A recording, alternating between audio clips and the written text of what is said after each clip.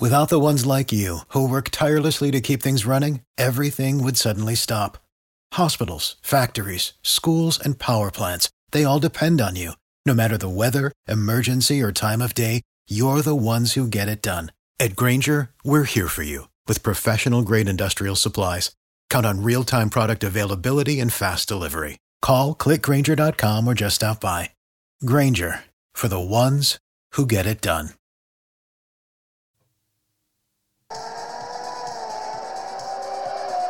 This is the Venture Capital Fast Lane.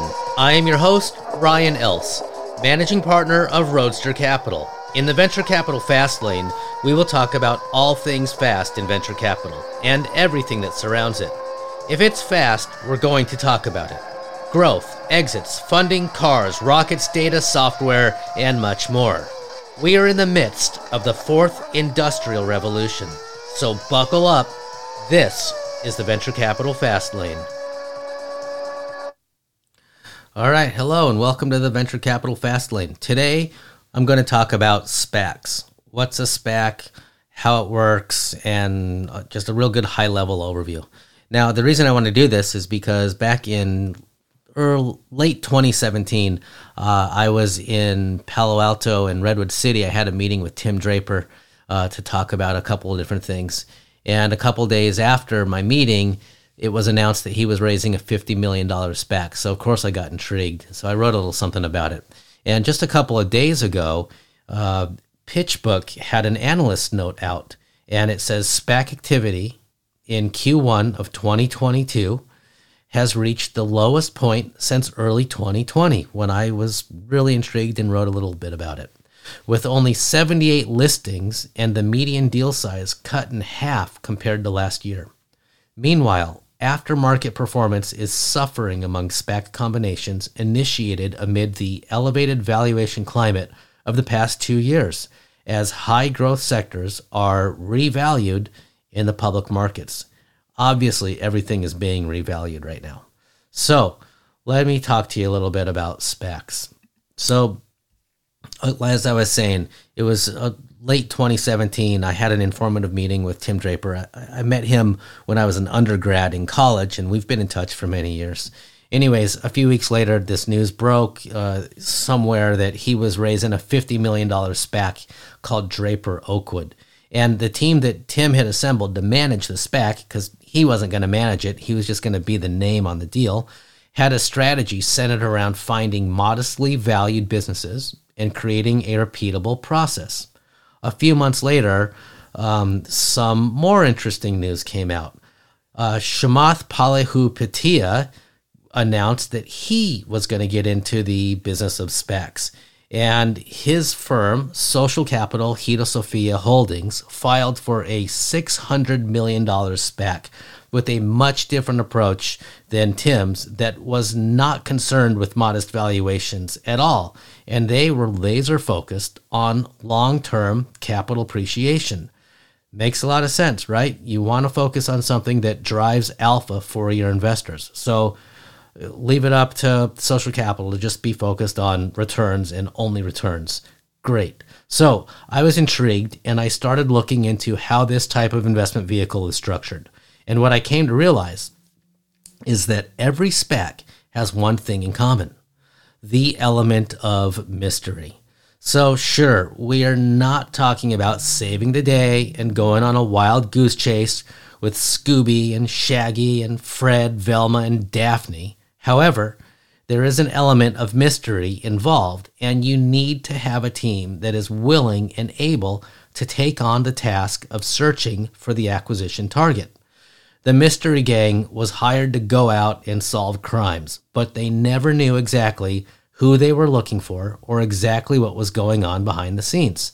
Now, on that note, I think it makes a lot of sense for us to listen to a little bit of Scooby-Doo and the Mystery Gang. So, here we go. I've seen enough. Let's go back. Not until we walk around this ghost town and see what we can find. Like I know what we'll find. What? Ghosts. Or an acquisition target. Split up and try and find out where that moan came from. I'll go this way with Daphne and Velma.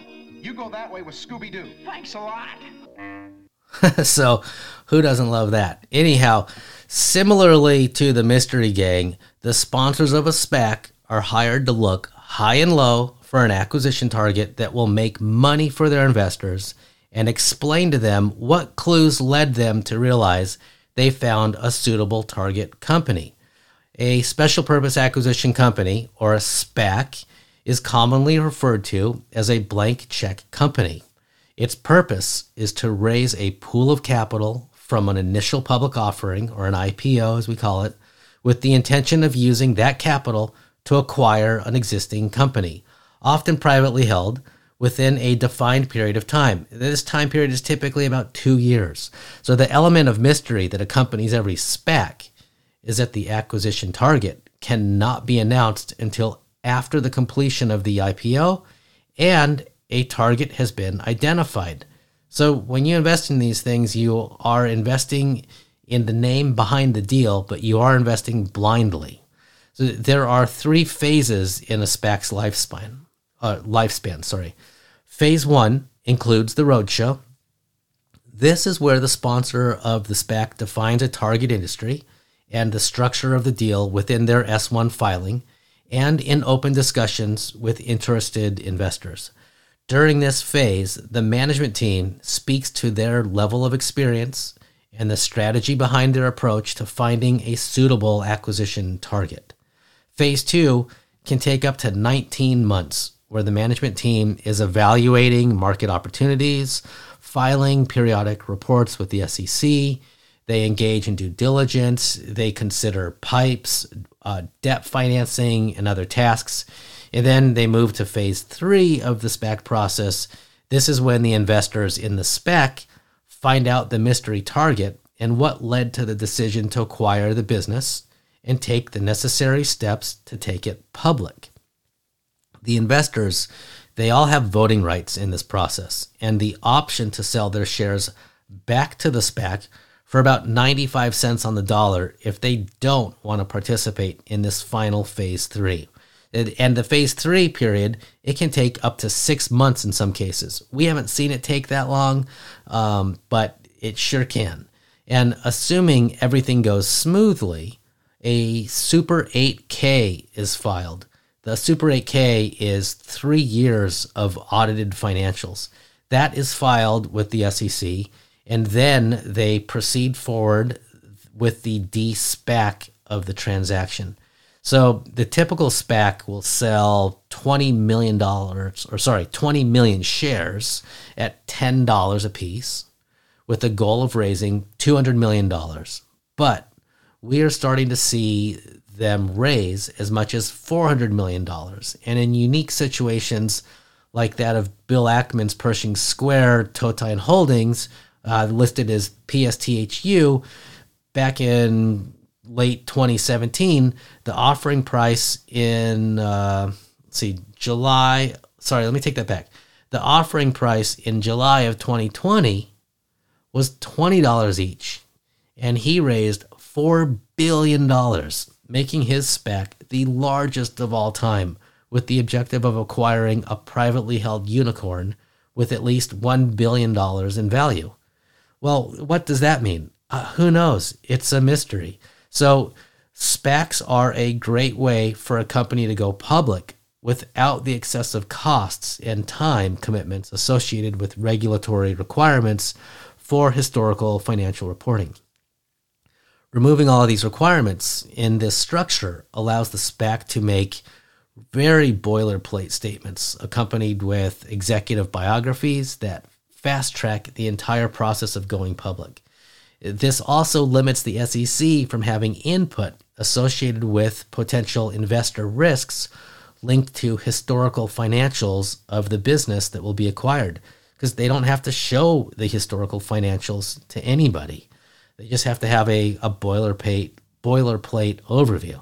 So the SPAC usually attempts to acquire a minority stake in the acquisition target of up to 20%.